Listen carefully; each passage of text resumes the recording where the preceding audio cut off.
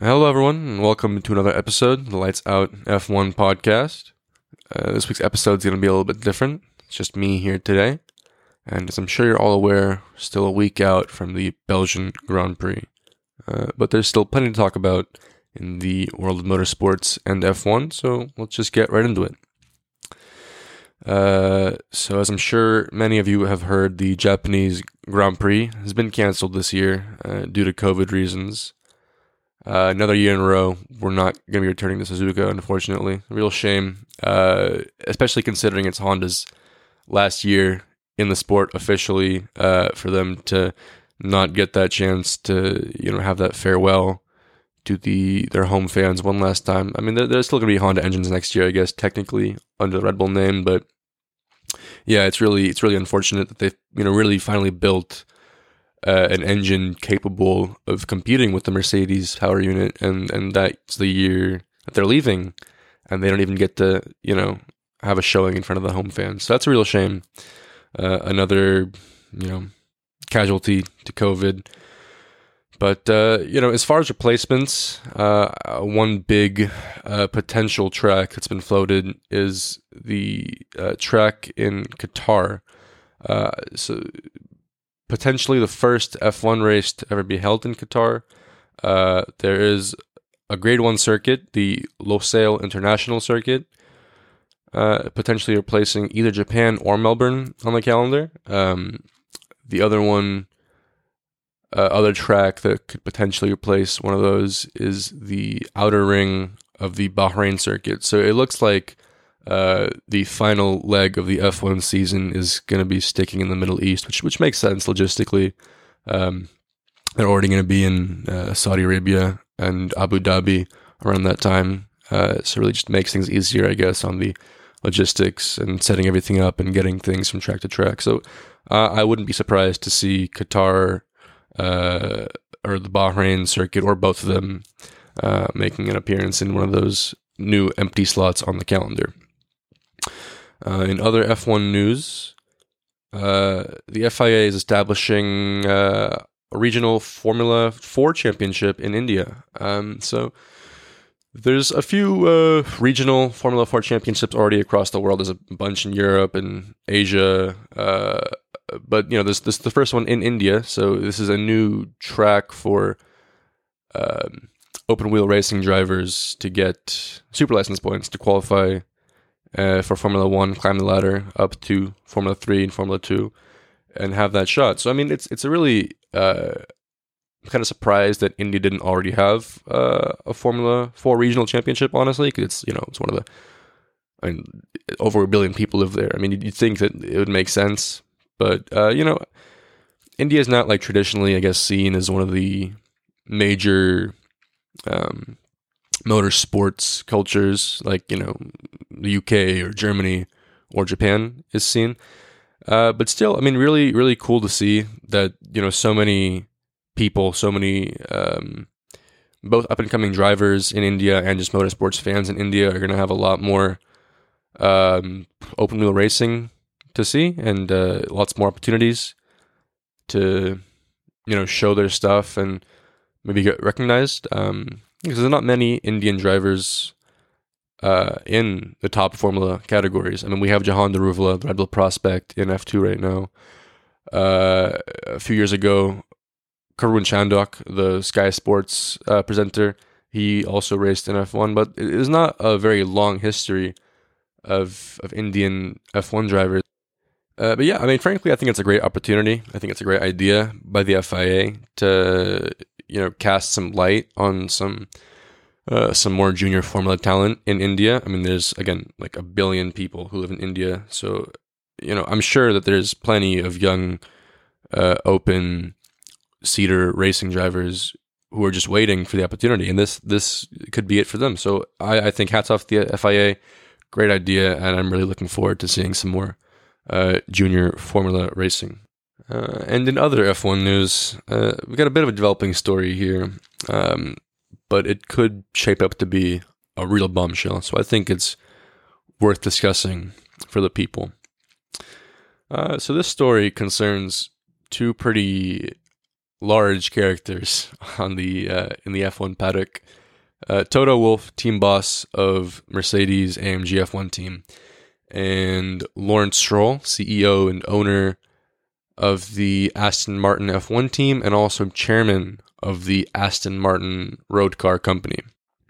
So it's come out recently that both Toto and Lawrence are under investigation by the Financial Conduct Authority in the UK. That's pretty much the British version of the SEC. And the reason they're under investigation is a stock transaction that took place in the April of 2020. So last April, Toto Wolff acquired just under a 1% stake in the Aston Martin road car company. That 1% stake is worth roughly $36 million US. So in the months following Toto's stock acquisition, the Daimler company, Mercedes AMG F1 team's parent company, with whom Toto Wolff is obviously very close, began a major investment in the Aston Martin road car company. Daimler acquired like a 20% stake in Aston Martin. The former AMG CEO moved over to be the new Aston Martin CEO. This was also around the same time that the Racing Point F1 team was in the transition to the Aston Martin F1 team. So it was a big time for Aston Martin. Since last April, the Aston Martin stock price has skyrocketed by around 60%. So Toto's $36 million investment is it's looking pretty nice right now. And so, you know, Toto's position high up as the team boss of the Mercedes F1 team, being a close friend to Lawrence Stroll, CEO of the Aston Martin F1 team, chairman of the Aston Martin road car company, all the while Mercedes road car company is investing in Aston Martin, it does start to look kind of suspicious. I mean, Toto bought that stock at a very opportune time. I mean, it was right before some major announcements came to light concerning Mercedes and Aston Martin that, as we can see, were very, very fortuitous financially for Aston Martin and its shareholders. Now, of course, I'm not accusing Toto Wolff or Lawrence Stroll of committing insider trading. This investigation is still very early. I'm going to let it run its course. I'm not going to make any, crazy claims. I don't want to get sued for libel. And this isn't it's not a financial podcast. It's an F1 podcast. So, I think that's enough talk about, stocks and insider trading investigations. I'd rather frame this this budding scandal in more of an F1 light. So, if we think about the Aston Martin F1 team, formerly the Racing Point F1 team, and the Mercedes F1 team, another scandal between those two comes to mind. Some of you might know, of course, what I'm referring to. The pink Mercedes. So, fans of the Drive to Survive F1 series will remember this story from the latest season.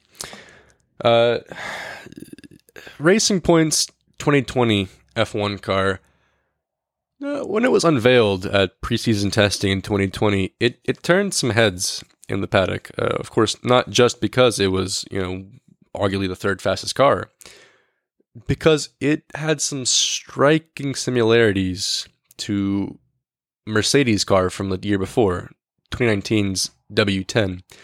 Of course, that scandal has pretty much been laid to rest by itself. Racing Point got a slap on the wrist. They still beat Renault in the constructors. Not much really came from that in the end. The FIA did ban the use of 3D scanning to copy rival cars, but Racing Point wasn't really penalized very heavily, and Mercedes wasn't really implicated at all. So, looking back to that, who was in charge of Racing Point at that time? It had already been bought by Lawrence Stroll. And of course, we know Toto Wolff was team boss of Mercedes. And now I'm not suggesting that, Toto allowed some Mercedes schematics from the year before to find their way to the Racing Point engineering department in exchange for stock tips from Lawrence Stroll. No, that's kind of insane. But these two scandals, so close together, certainly do raise some suspicions. F1 has never really been some impeccable, clean sport. The FIA is very often criticized for being corrupt and favoriting teams, and the number of team bosses and drivers and sponsors who have been involved in some kind of crazy conspiracy or scandal, it's countless. Just a couple weeks ago, we talked about the infamous Renault Crashgate scandal. So a scandal like this certainly isn't something just totally out of nowhere for F1. It's certainly something that, if nothing else, seems plausible. And if it does turn out to be nothing, then it's just a very, very strange coincidence. And whether or not the FIA decides to investigate this, which I think they should, I'm sure that Helmut Marko and Christian Horner are on the phone with private investigators as we speak. They probably have an army of detectives scouring for any crumb of financial or sporting crimes by Toto and the Mercedes teams. I would not be surprised if Helmut Marko actually did hire some private investigators. That would not surprise me one bit. But yeah, that's pretty much it at the moment for that story. As I said, still developing, still very much ongoing. But this story has the potential to develop into a lot. It could be nothing. It could just be a huge waste of time. Or it could be F1's next big scandal. This has the potential to be on the level of Crashgate in terms of fallout and consequences. We could see multi-year race bans if this turns out to be something that actually was a coordinated conspiracy by team executives. Of course, if there's anything at all to this story, we will have to wait and see. But the potential for drama and for massive fallout in the paddock is certainly there if something does come from this. I'm certainly looking forward to hearing more about this, whether it's something or nothing. It's certainly keeping me on the edge of my seat. Thanks everyone for listening. I know this episode isn't what you're used to. We'll be back to our scheduled programming next week with the Belgian Grand Prix. And thank you so much for listening, and we'll be back next week. Bye-bye.